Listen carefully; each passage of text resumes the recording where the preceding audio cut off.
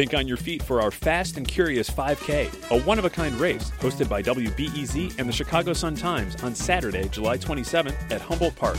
More info and early bird registration at wbez.org/events. I'm Sasha Ann Simons, and this is Reset.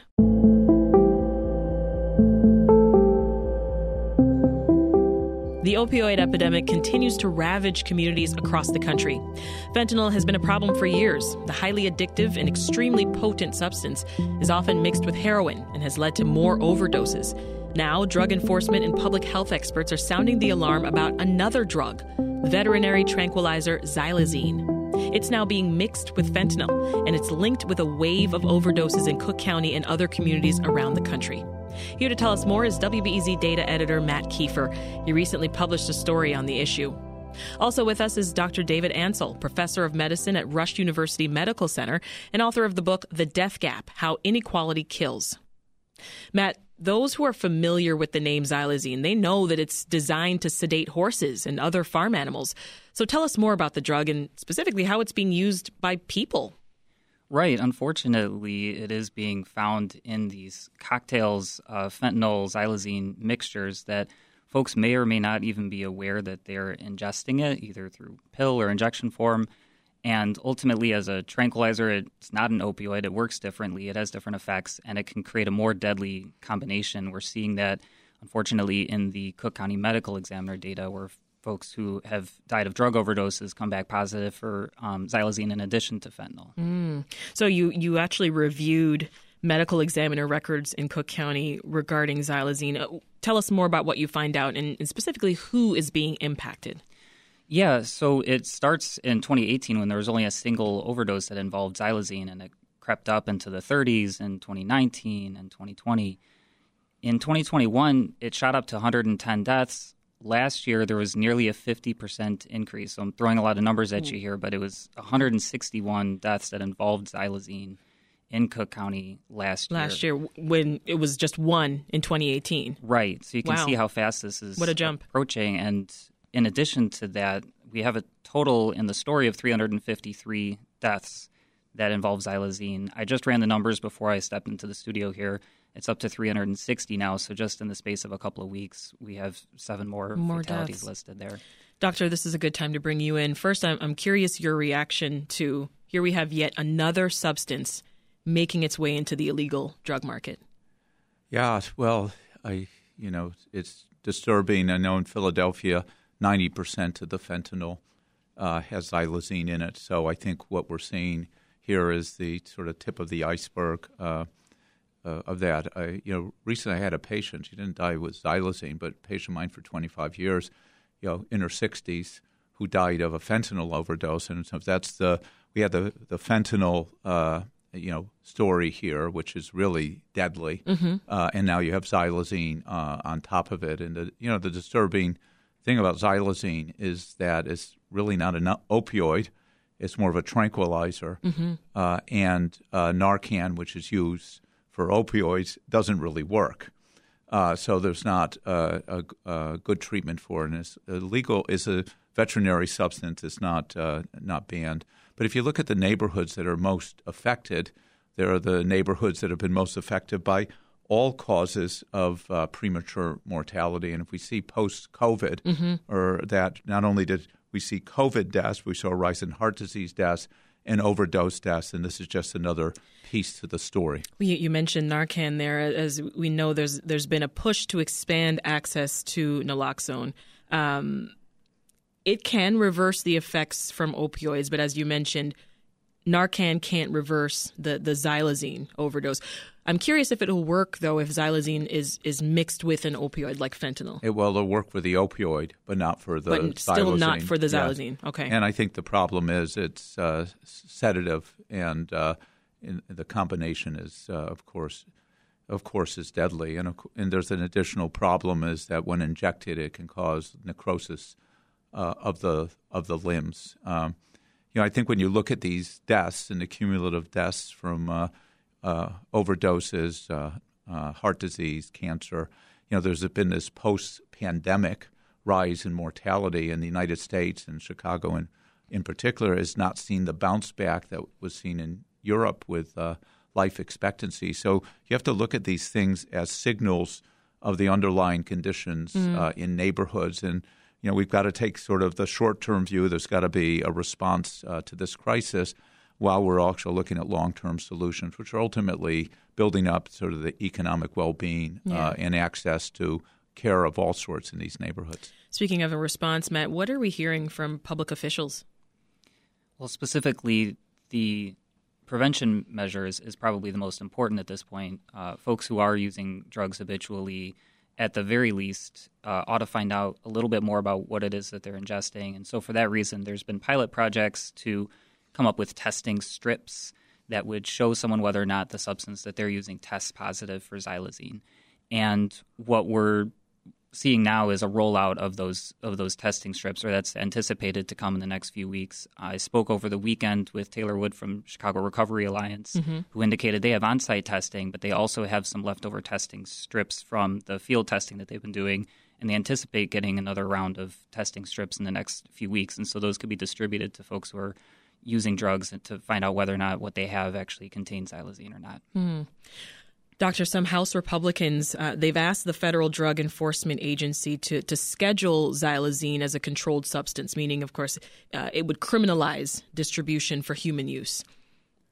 Is that going to make a difference in decreasing deaths? I think, addiction's a terrible disease. And when people are addicted, they must get their next drug some way, somehow. And, of course, the opioid problem and the addiction rate epidemic in this country is not going to go away soon.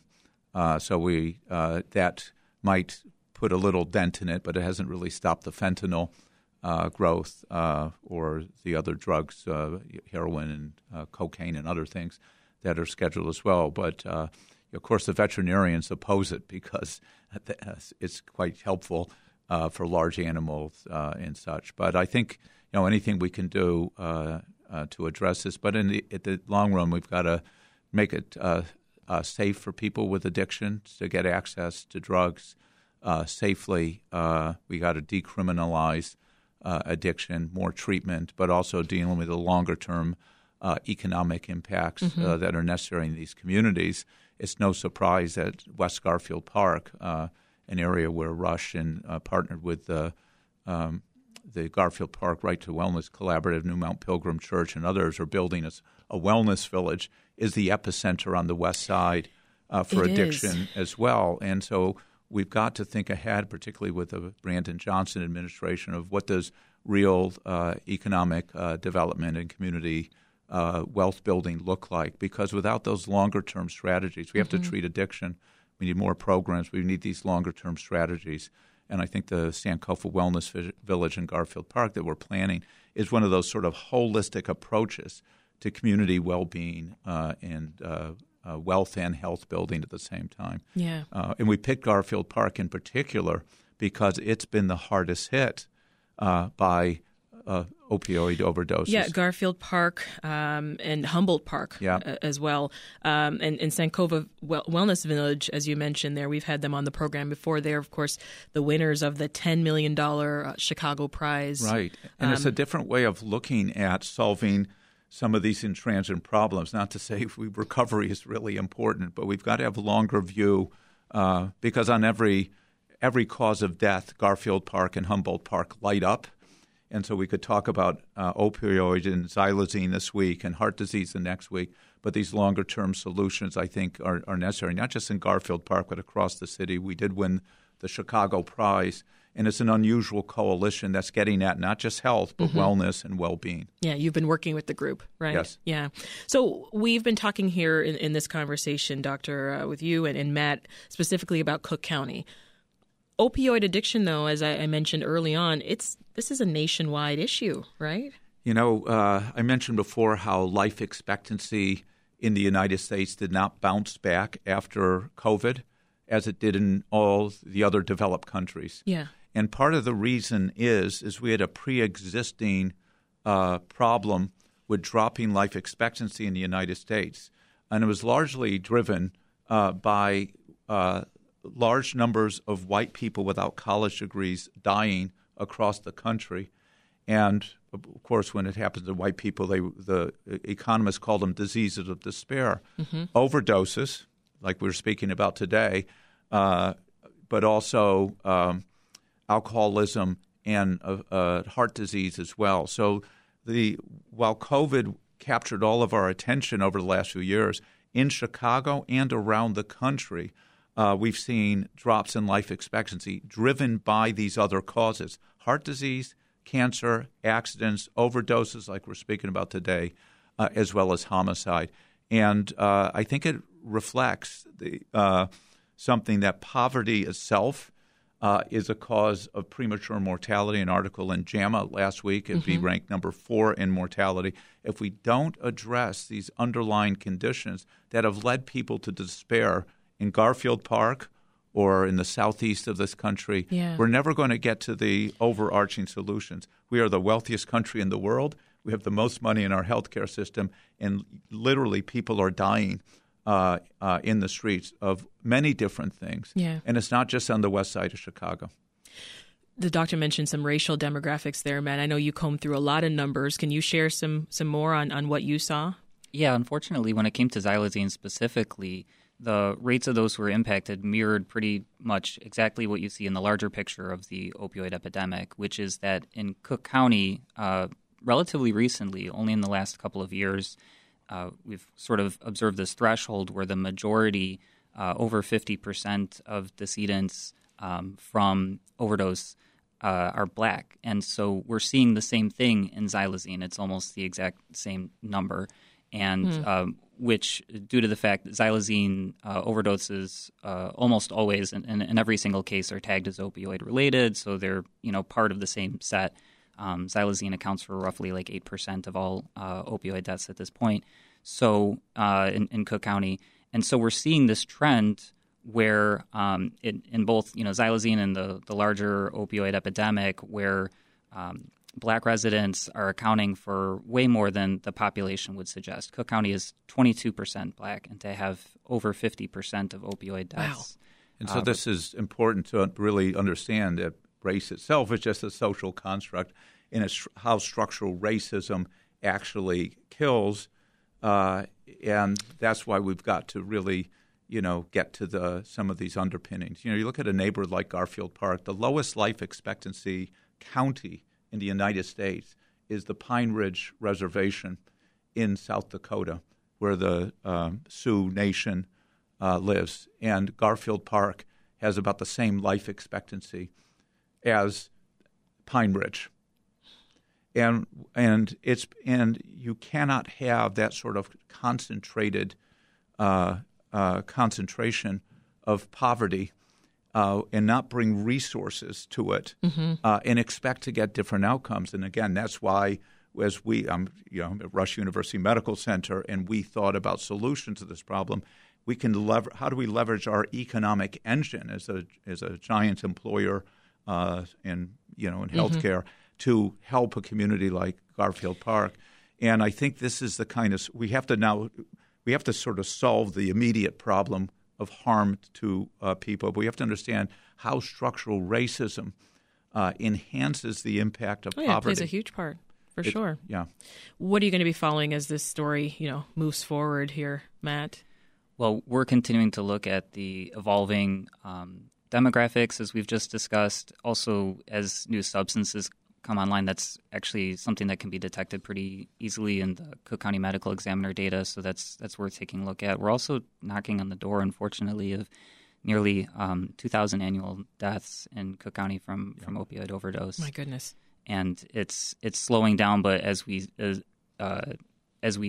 see these demographics shifting in terms of who is most impacted and where, that's something to keep an eye on as well. Well, Doctor, leave us with this. Folks listening to us right now, some might want to help, right? They want to help their communities that are impacted by the opioid epidemic. What do you suggest they do? Well, I think almost anyone right now has to carry naloxone with them, because you can drive anywhere and see an overdose. Understand that if somebody does not respond, or if you call 911, that it could be xylazine as well. And we need more, the Chicago Recovery Alliance, Night Ministry. There's some great organizations to support financially I do want to point out Dr. Neeraj Chabra of Cook County Health, who was one of the first people to raise the alarm on this. He's a toxicologist over there.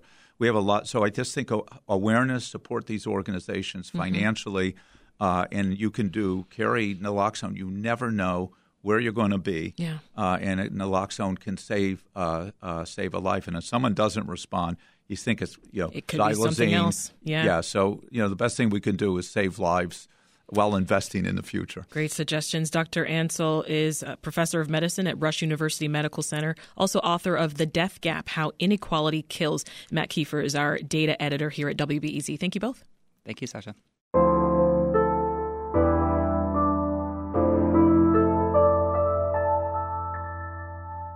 It's estimated that around 7 million people in the U.S. are diagnosed with opioid use disorder, or OUD, and overdoses continue to rise in communities across the country. Despite this, a new study from Northwestern reveals that many Medicaid enrollees who could benefit from residential treatment or rehab for substance abuse are unable to access care.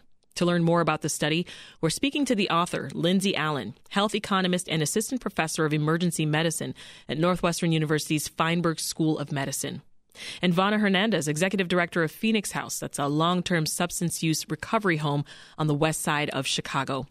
Now, Professor, before we get to the study, can you define what you mean by residential treatment? What does that look like?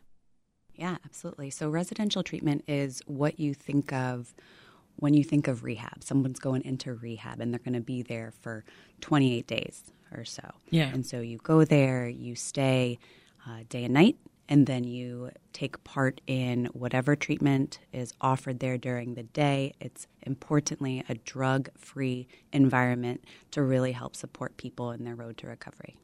And Vauna, I want to be clear on what you do, because Phoenix House, it serves as the next leg in the journey for someone who is seeking recovery, right? So just break down the difference for us between that immediate treatment and what long-term facility care looks like. Sure. So recovery homes are part of the continuum of care. When somebody leaves that 28-day program, a lot of times they go right back into the same environment that they came out of, which is not conducive to recovery. Mm-hmm. Does that mean they're free to go, right? Absolutely. So a recovery home can be the next step where they're there 24 hours a day. They attend outpatient treatment. They have groups and where they learn recovery education, relapse prevention, how to develop a recovery network, as well as life skills, which help them get back into society, job training programs, anger management, all those types of things that help them to sustain their recovery. So, Professor, the study is looking at residential treatment use by Medicaid enrollees in 9 states. So first, why Medicaid? Medicaid actually pays a lot of money in terms of substance use treatment. So they're responsible for a fifth of all of the spending on substance use treatment in the U.S. So it's really important for us to know kind of where those dollars are going and how they're being spent. So that's why we decided to focus on Medicaid enrollees. And why was it important, you think, to compare across states?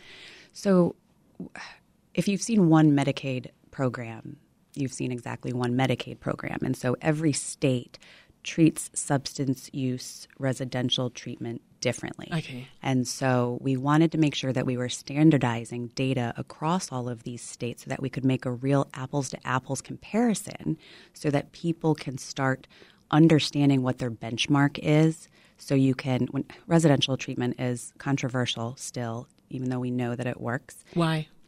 So what are the arguments on both sides? There are arguments on both sides because there are two broad different types of residential treatment. There's one that's evidence-based and then there's one that's not so evidence-based. And so if you're going to be paying for residential treatment, you want to ensure that you're paying for the one that works best, and that is evidence-based treatment that includes things like medication for opioid use disorder, for example. Okay? And so when we're talking about the different state environments, some states are more supportive of paying for that residential treatment and some are less supportive. And it's important that we're all looking at the same data baseline so we can put the controversy aside and just look at the numbers and see what's actually occurring. And in the study, you talk about how for a long time, receiving residential treatment wasn't covered by Medicaid. Mm-hmm. So why was that? Was that sort of because of that debate that you just sort of explained? Or? Yeah, that and some other reasons. So there's this stigma about substance use, and we seem to think of it as a moral failing when it's not. It's a chronic disease, just like diabetes or heart disease, and it needs to be treated according to a medical model of addiction treatment.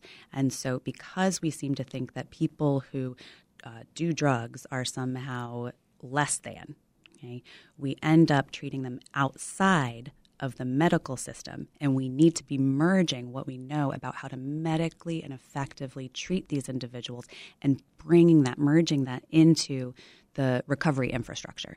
And so when we kind of see this discrepancy and the stigma happening is with something called the IMD exclusion. IMD stands for Institutions for Mental Disease. Okay. And you can probably guess just by the way that that's phrased that it's an incredibly outdated term. It's this rule or this law that the federal government has had in place since the 60s saying that Medicaid isn't allowed to cover residential treatment in facilities that are larger than 16 beds. And so that's one of the reasons that a lot of Medicaid agencies couldn't cover this. It was literally against the law. And so in recent years, we've started seeing a lot, but not all, states get what's called an 1115 waiver, okay? And they're able to start covering residential treatment through that waiver. It kind of grants them an exception from that larger law. I'm going to get your perspective on this piece, Vauna. You know, as someone running a treatment facility, I mean, why would Medicaid not cover either immediate or long-term treatment? That's a great question. So again, we are not a treatment facility. We're a state-licensed recovery home, and Medicaid does not cover recovery homes at this time, and they should. There have been studies that show that recovery homes, that continuum of care, including recovery homes, is highly effective. People in recovery homes are more likely to maintain their recovery compared to individuals who only receive treatment. So absolutely, they should pay for recovery home services as well. So tell us more about your findings, Professor, as you compared the different states. Yeah, absolutely. There's a couple of findings that we thought were really important. So you mentioned comparing the states. So we looked at both the individual state rates and then average across all of those states. And we found that only 7% of individuals with opioid use disorder were actually getting admitted to residential treatment. And then kind of across the states, we saw that that number varied from almost 0% all the way up to about 15% in the state that had the highest rate. I think that points to the fact that there's a lot that can be done. States have a lot of discretion in what they can do to get those numbers up, and we're seeing that variety borne out in the numbers. I think the second thing that we saw that we think is really important is who's getting care.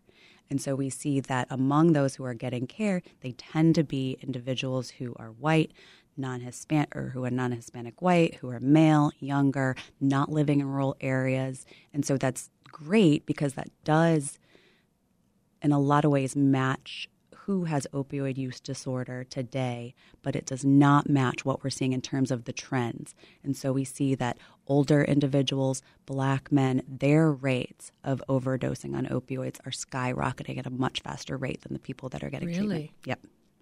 This is Reset. I'm Sasha Ann Simons. If you're just joining us, we're talking about a recent study from Northwestern University that looked at the use of residential treatment, sometimes called rehab, by Medicaid recipients across different states. Now, it found that just a small percentage access that care, despite it being the most effective form of treatment, one of the most effective forms of treatment.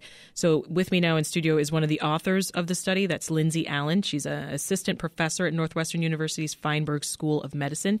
And we're also talking with Vauna Hernandez, who's executive director of Phoenix House, a long-term substance use recovery home on the west side of Chicago. So Vauna, beyond Medicaid not covering the expense of treatment, talk about some of the other barriers that are preventing folks from receiving care for addiction. Sure. I think a huge part of that is just education, knowing that these options are out there for them. When I read the study, I was amazed. Such a small percentage of people are actually getting the care that they need. And one thought that came to mind is, are we meeting people where they are, right? Are we going to the places where they are so they can be informed about the options that are there for them? And I think there needs to be a huge shift in perception, as you spoke to a little bit, Lindsay, about people with substance use disorder or opioid use disorder. It is a disease, right? And there are options out there for people. There is medication-assisted recovery, or treatment, as some people call it. We need to change our perceptions about that. It's effective. It works. And it will enable people with opioid use disorder to focus on the other areas of their life once that physical piece is taken care of. Once they're stabilized medically on the medication, and I think we should look at it as any other medication. We don't stigmatize people who take insulin for diabetes. Why should we stigmatize people who take medication for their recovery?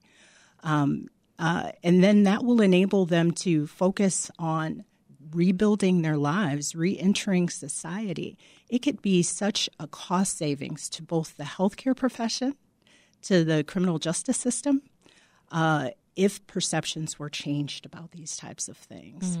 The other thing I wanted to mention as well, which can be a little bit controversial, is overdose prevention sites. You know, there's been a lot of talk about these. There's one in New York right now that is very successful because people think of these places as places where it's safe for people to use drugs or consume drugs, and that is not the case at all.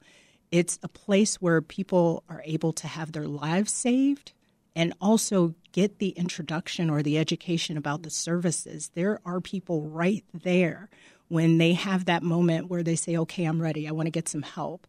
There are people right there that could guide them to treatment, that could guide them to recovery homes, that can put them on medication immediately. People who have the opportunity to be saved from an overdose also have the opportunity to recover and change their lives and become productive members of society once again. Professor, what needs to shift in order to make residential treatment centers more economically viable? So I think quite a few things have to shift, but residential treatment centers that provide evidence-based care are economically viable. I mean, Vauna just alluded to how many dollars we're saving.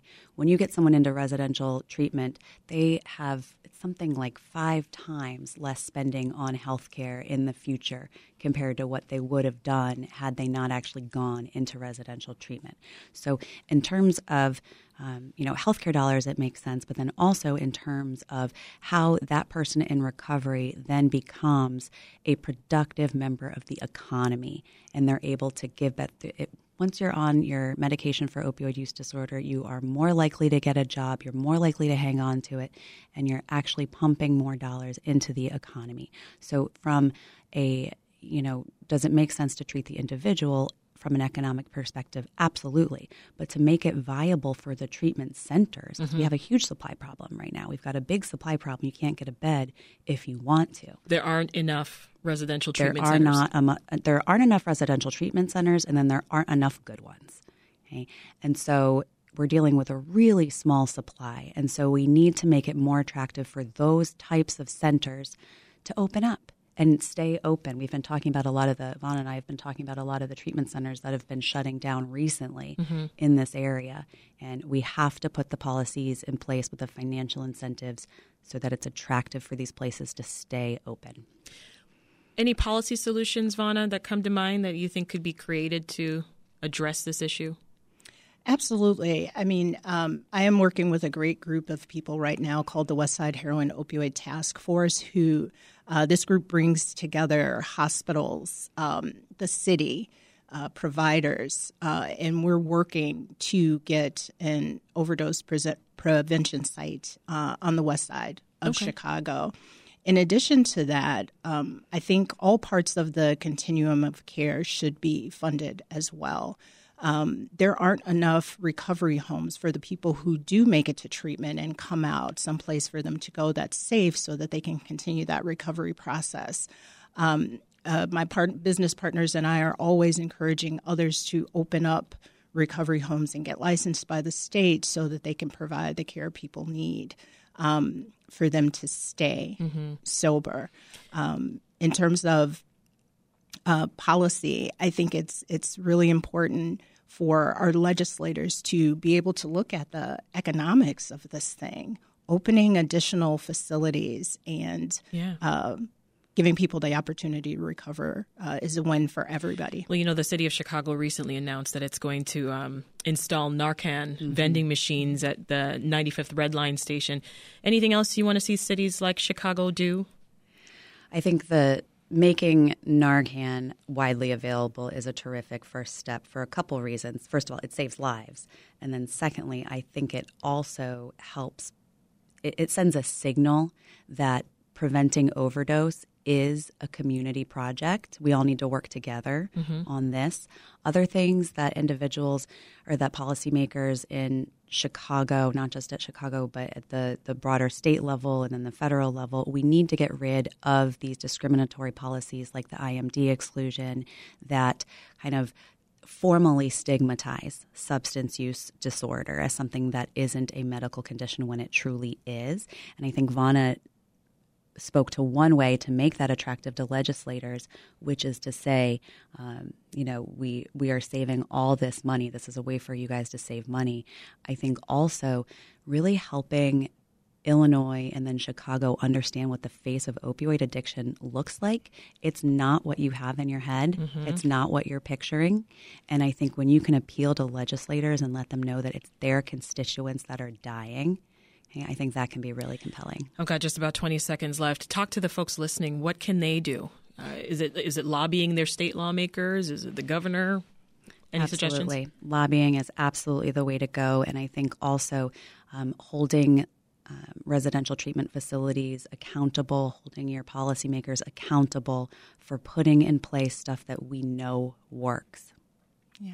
I think it's changing perception. Educate yourselves.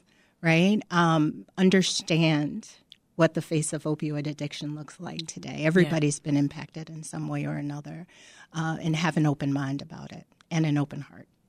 We'll leave it there. That is Vauna Hernandez, Executive Director of Phoenix House. That's a long-term substance use recovery home here in Chicago. And Lindsay Allen, health economist and assistant professor of emergency medicine at Northwestern. Thank you both. Thank you. Thank you. This episode of Reset was produced by Andrew Merriweather, who edited the episode along with Dan Tucker. Hear more important stories like this by subscribing to our podcast. We release episodes every morning and afternoon, Monday through Friday, along with bonus episodes on Saturday. That's all for Reset. I'm Sasha Ann Simons. We'll talk to you this afternoon.